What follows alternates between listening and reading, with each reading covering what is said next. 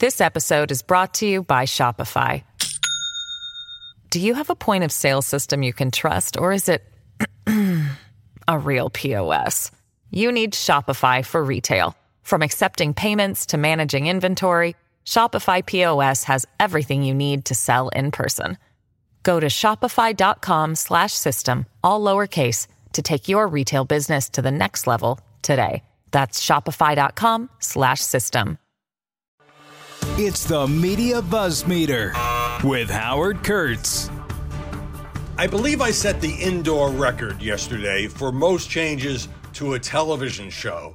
I mean, I must have rewritten the scripts and added things and subtracted things from Media Buzz 17 times between Friday afternoon and Sunday morning, going up until about 15 minutes before airtime. That's how much news was made in an incredibly head-spinning short period of time. And those segments are online, in case you didn't have a chance to see the show or if you want to see it again.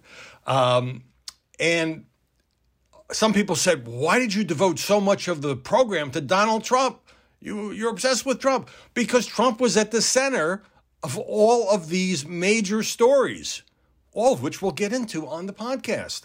We also covered the official designation of the House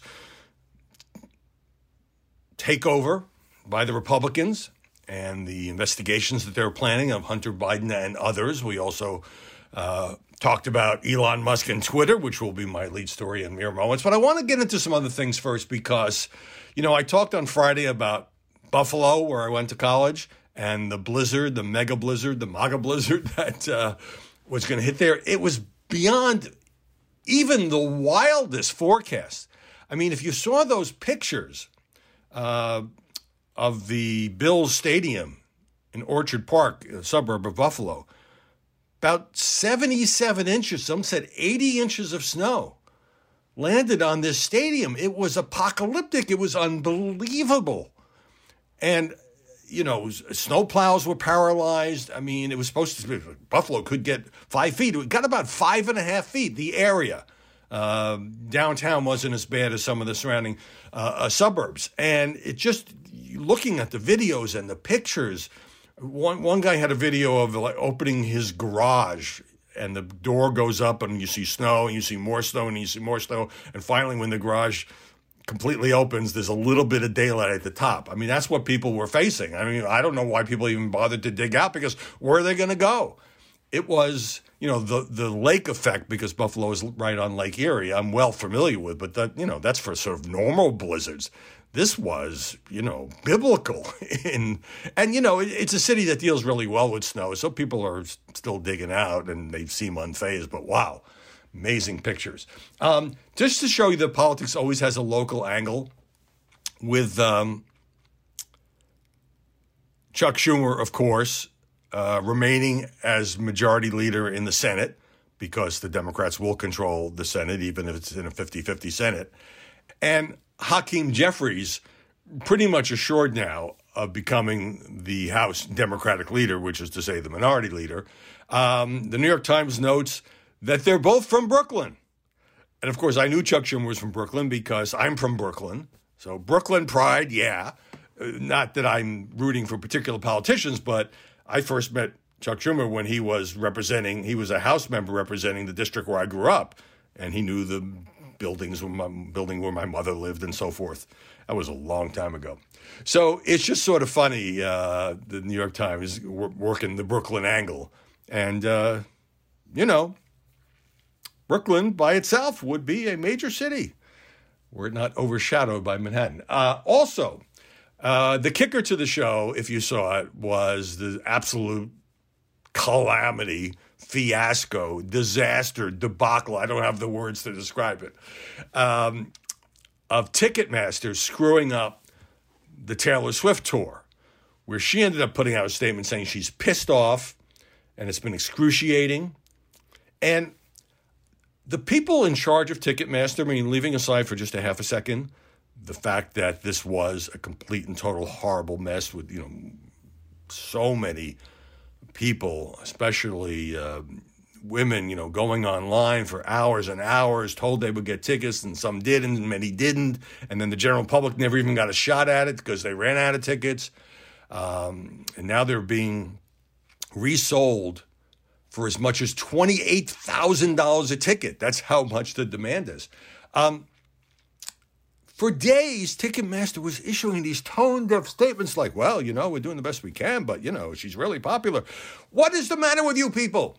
So finally, somebody in the communications department must have gone to the CEO and said, dude, you are screwing this up. Are you familiar with the word sorry? And so finally, Ticketmaster put out a statement saying it apologizes to Taylor Swift and to her fans for the terrible experience they've had in this whole thing. Where that apology should have come on day one or day two. And obviously, I question its sincerity because they're just trying to stop the bleeding at that point. Yesterday, I wished President Biden a happy 80th birthday. Not something the White House wanted to play up. They're much more interested in playing up the wedding at the White House of the president's granddaughter.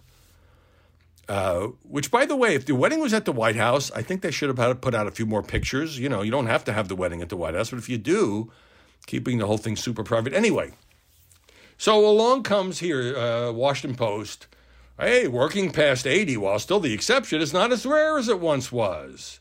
The number of octogenarians in the U.S. workforce has soared from about 110,000, or 2.5% of the 80-plus population, in 1980, to a high of about 734,000, or 6% of all octogenarians in 2019. Life expectancy. So here it is like, hey, it's fine for Biden to be 80.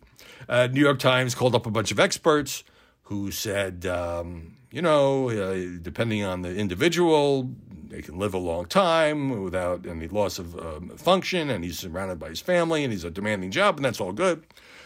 Okay. People have heard me tell this story before, but of course I knew with President's birthday was coming up because it's also my daughter's birthday. And, back when she was about 7 years old, she did this little class project in which she wrote a little poem about sharing a birthday with Vice President Biden. She had a little picture of him. And this is such a Washington story. These were posted on the wall, and one of the mothers, and I had nothing to do with this, who had some tie to the White House or worked in the White House, saw this, asked if she could send it to the vice president's office. She did, and then my daughter, at the age of 7, got a handwritten note from the vice president. Again, I had nothing to do with this.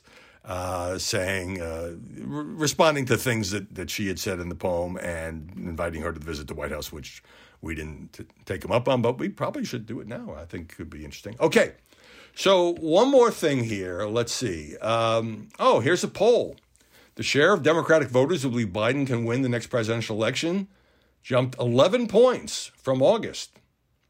And half of Democratic voters say, this is according to USA Today poll, Biden should be the nominee and deserves re-election, up 6 points from August.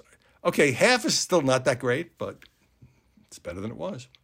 Hollywood Reporter, the stunning news that Bob Iger is returning as the CEO of Disney, while the current CEO, Bob Chapek, was dumped by the company. Kind of a triumph for Iger, who leaves and then they beg him to come back. Chapek never was a longtime Disney guy, but never sort of won the confidence of the company as CEO. He had a messy public conflict with Scarlett Johansson over compensation, and he wouldn't denounce Florida's Don't Say Gay law. And that was quickly reversed after a staff outcry because, you're the Disney company, you got to do that. Iger didn't have any public comments on Chapek, but he made some of his views known, according to Hollywood Reporter, such as when he tweeted his own opposition to the Florida law.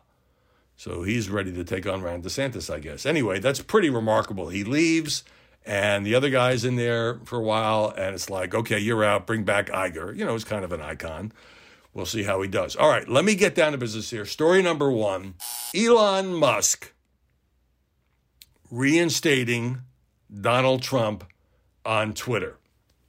And this was one of the things. First of all, this was very shrewdly timed by Elon Musk so that he would do it on Saturday night and it would be fresh news for all the Sunday morning TV shows, including mine, because this is what a lot of people have been waiting to see. Now, so far, Trump has said that he doesn't have any plans to return. And I am saying, go out on a limb here, he's going to tweet. He's going to come back. He's got his 88 million followers back. Yes, he's contractually obligated to Truth Social, and he has to give Truth Social at least a 6-hour jump on anything he does on any other social media. That doesn't mean he couldn't retweet his social media posts. I mean, these things can always be worked out. Come on. And the idea that now that he's running for president, Trump is going to let this smaller megaphone, in which he is invested, stop him from regaining his old megaphone, I just don't buy it.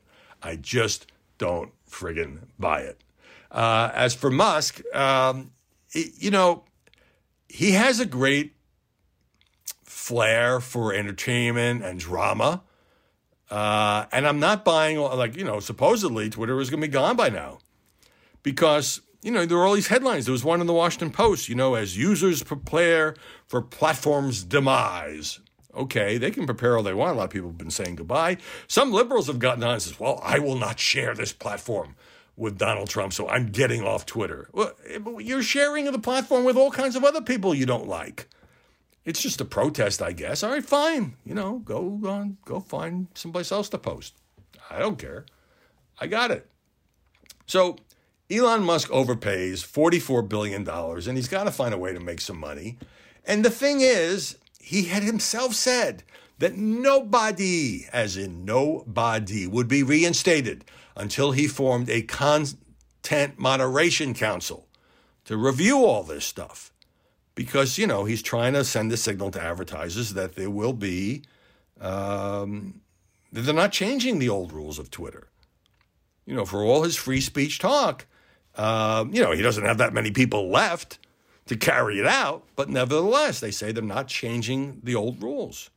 Hate speech and all that stuff, unacceptable.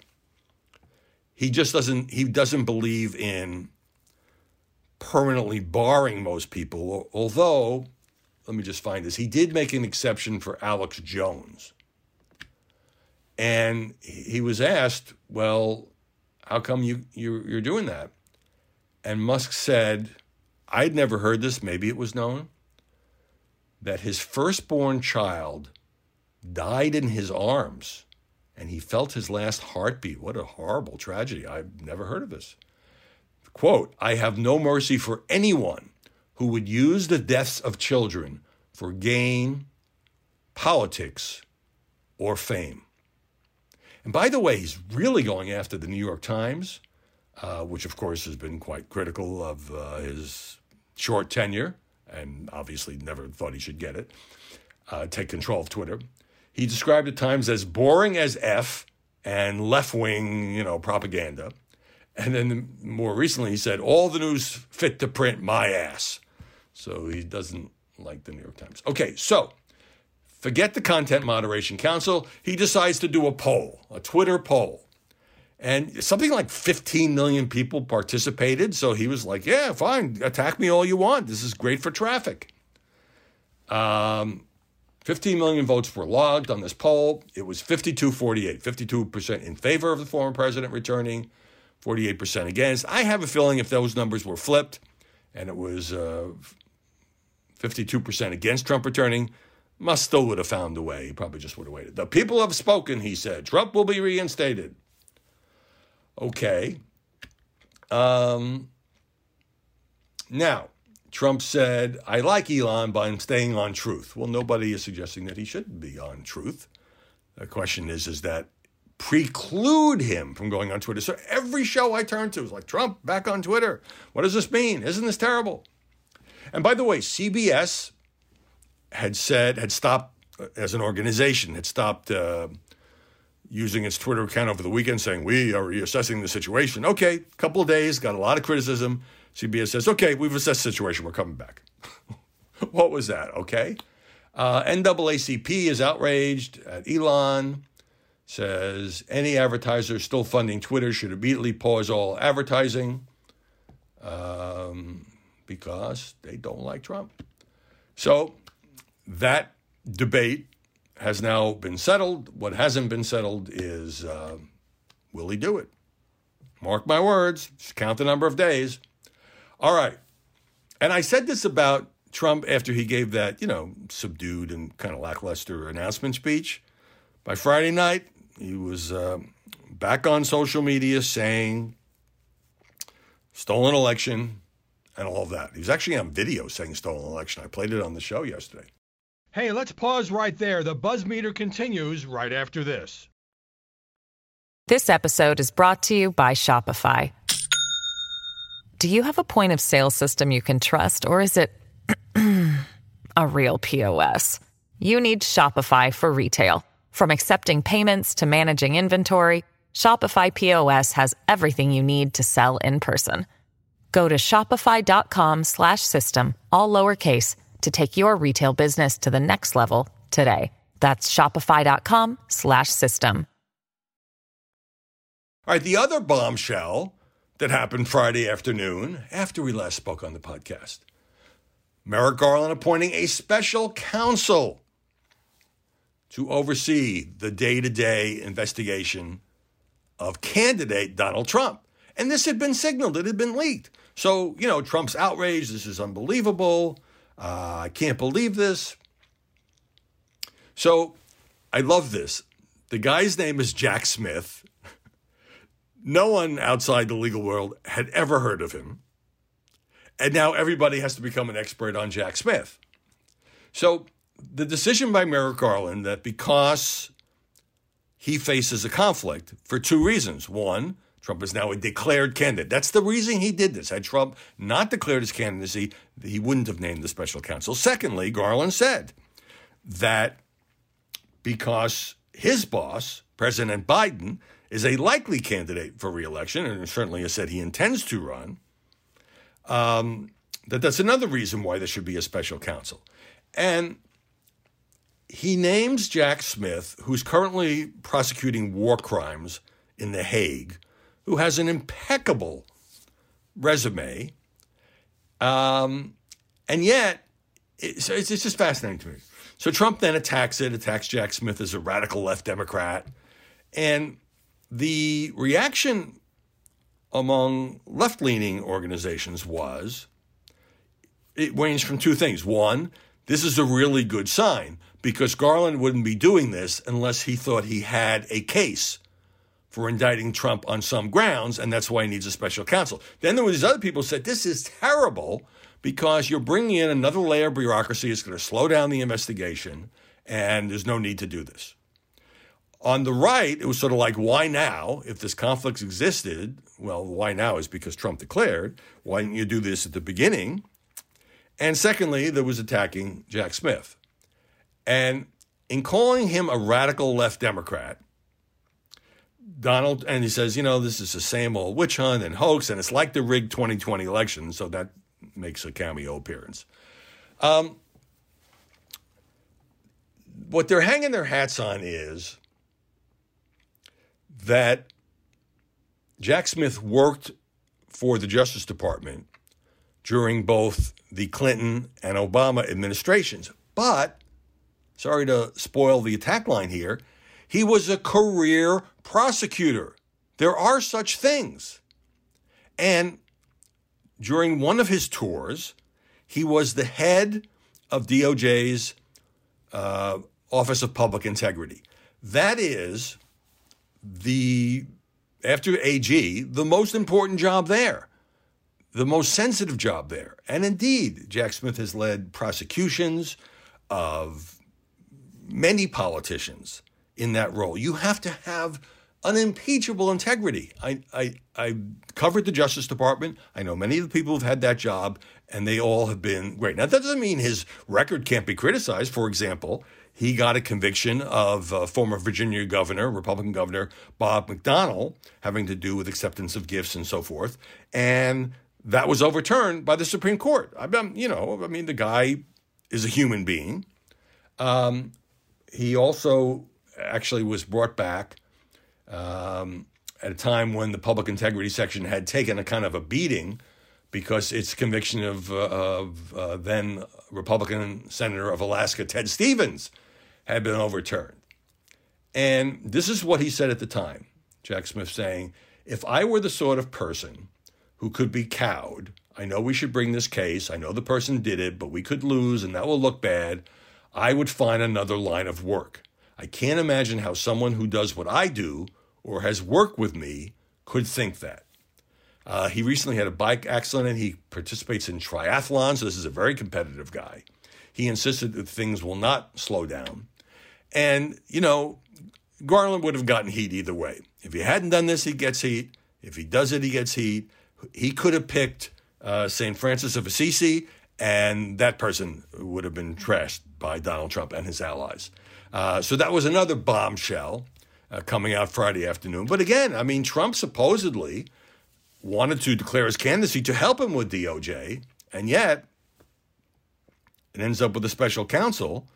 But look, yes, let me just add this. Merrick Garland makes the final call on any indictment. So you could say it's a pointless exercise. But if the special counsel tells him that he doesn't think there's a case here that should be indicted, it's going to be very hard for Garland to go against that. On the other hand, if the special counsel says, for example, we definitely should bring an indictment on the mishandling of top secret documents at Mar-a-Lago and obstruction involved in that, then it's going to be hard for Garland to say, I don't think the indictment is the public interest. He could, but it boosts the pressure on him, so it could go either way. All right, story number 2. Here's the New York Times take on the naming of the special counsel. No matter how nonpartisan Smith's resume and record may be, Trump will argue, and has argued, that he's being unfairly investigated by agents of President Biden, the man he plans to run against in 2024. Trump aims to discredit any possible criminal charges against him for his role in instigating the January 6th attack on the Capitol or his refusal to return government documents he took when he left office. Many of Trump's critics were as unhappy with Garland's decision as Republicans for different reasons. Given that a special counsel will not convince many of the former president's supporters of the legitimacy of the investigations, they argued there was nothing to gain by turning them over to Smith, which could slow down the resolution of the matters. They also said the investigations present no more of a conflict now than they did months ago. This is what I was alluding to earlier. And at this advanced stage, Garland, as the Senate-confirmed leader of DOJ, was the appropriate figure to lead any investigation. In fact, they said the appointment rewarded Trump by allowing him to change the terms of the investigation simply by announcing another presidential campaign.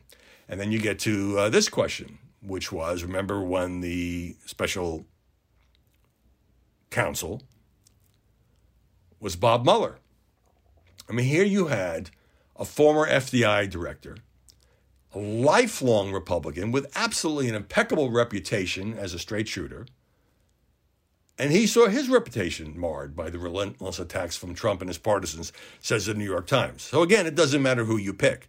I mean, you know, not necessarily that Mueller did an incredible job because, you know, ultimately he punted, and it would have been up to Bill Barr anyway. But that was very different because Trump was president. And there was this question hanging over the whole Mueller probe, which is, could you indict a sitting president of the United States? Now we're dealing with a former president who doesn't enjoy that, at least arguable, immunity. But again, if Garland doesn't appoint somebody, Trump savages him. How can Garland be in charge? If Garland appoints, the guy with the fairest record on planet Earth, Trump attacks that person too. And look, there's a long history here. I mean, did Bill Clinton and his allies attack Ken Starr during that independent counsel investigation when there was an independent counsel law? Of course. And it's just become par for the course. You try to discredit the investigators. Number 3 has to do with who's kind of maneuvering to possibly run against Trump.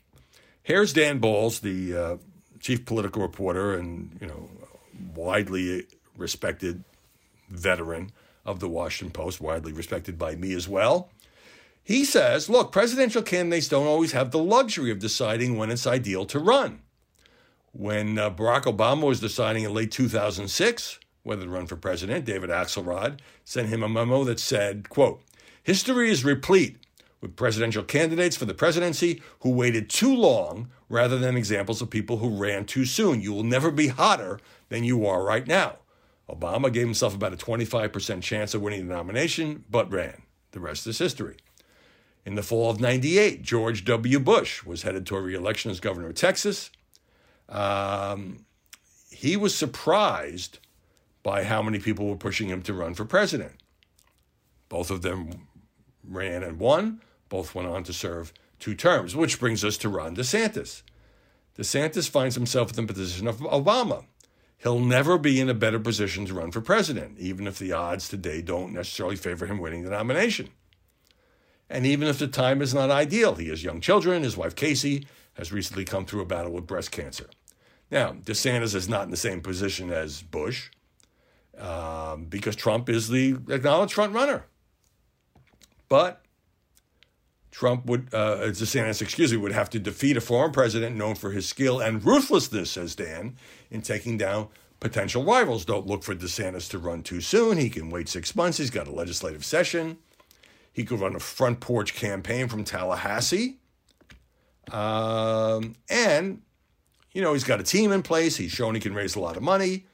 It's true, if he waits 4 years, who knows? He's just another governor running against other people who might be hotter at the time. If he runs now, he's kind of seen as the leading guy who could take Trump down. What the New York Times is saying is if a lot of Republicans run, and boy, a lot of them are maneuvering. I saw Chris Christie at this Republican Jewish coalition thing saying, you got to go after Trump by name. None of this, not mentioning his name. Trump, is still arguing for a stolen election. If you believe that, support Trump. But that's not the way for our party to go. And, Nikki Haley wants to run, and Mike Pompeo wants to run, and Mike Pence appears to be running. It's reminiscent of 2016. All these other GOP stalwarts split the vote, and Trump won. The way in which anti-Trump Republicans could take out Trump would be to settle on one candidate. But, you can't stop the people from running who want to run. I think there may be a number of them. Now, Trump appeared by video for this Republican Jewish coalition. He diagnosed the Republican Party's poor showing in the midterms, although I will add that they now control the House of Representatives, and it doesn't matter if it's by 1 vote. But he kind of blamed the Supreme Court overturning Roe, and I knew from interviewing him in 2015 and 2016 that he was not, he presented himself as pro-life, but he didn't denounce that decision. He didn't go after the Supreme Court legalizing same-sex marriage, for example. And so overturning Roe, he didn't even use the word abortion in the answer because he knows that, there's a lot of conservatives who nonetheless don't think that abortion should be completely and totally outlawed. It was a tough issue and it energized the other side, Trump said, which happens to be true.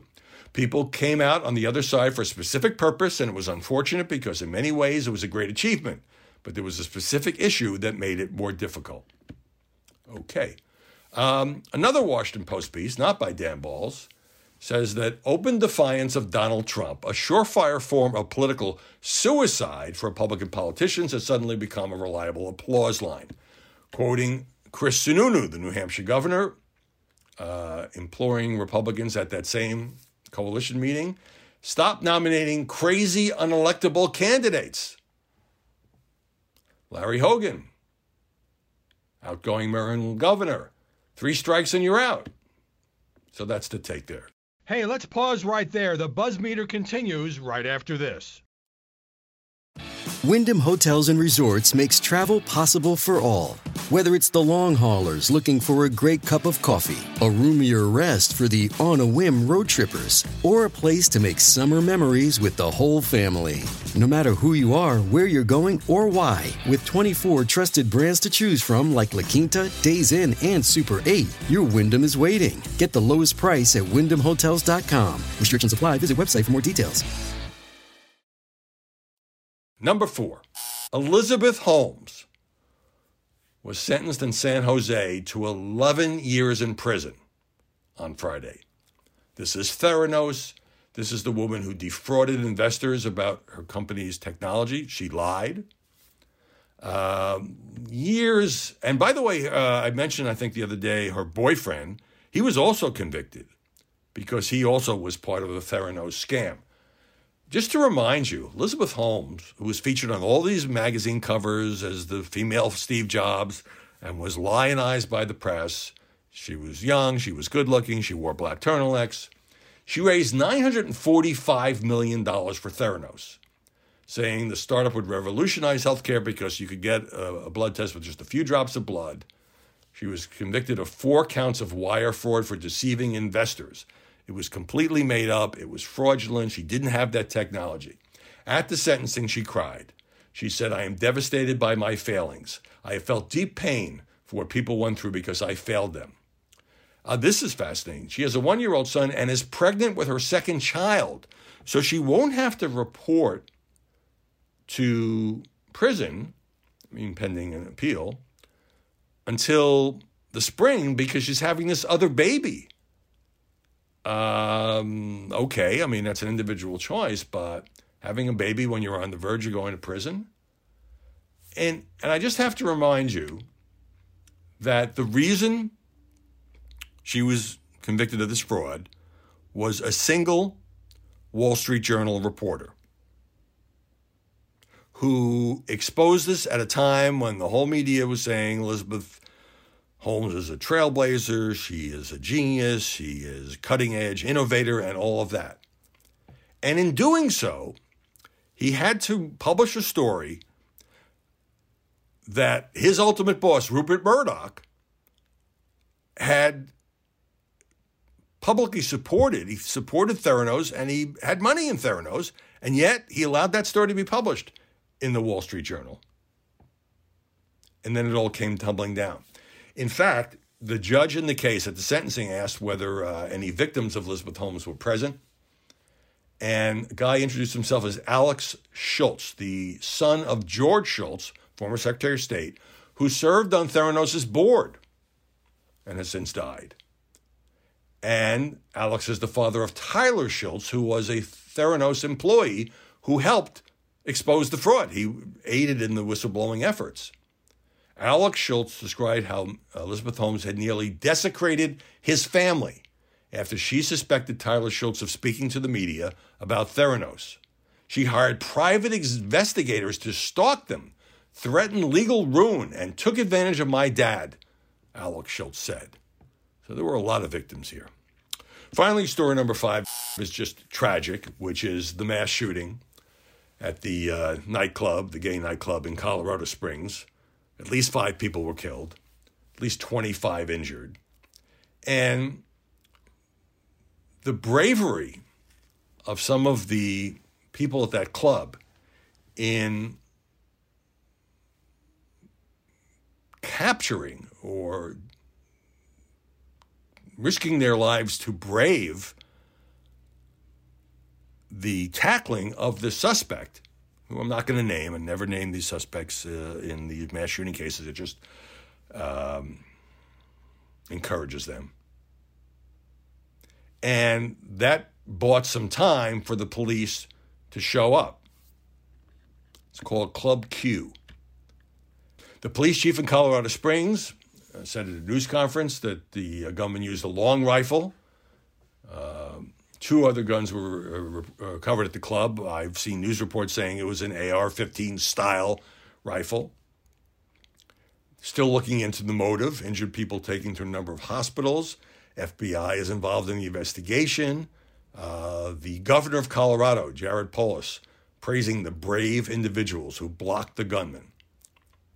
Now, what I'm not going to do is jump to conclusions, because obviously a lot of people are already politicizing this and assuming that this was an attack on LGBTQ people because this place is well known as a gay nightclub. That could well be the case, but I'm not going to automatically assume it.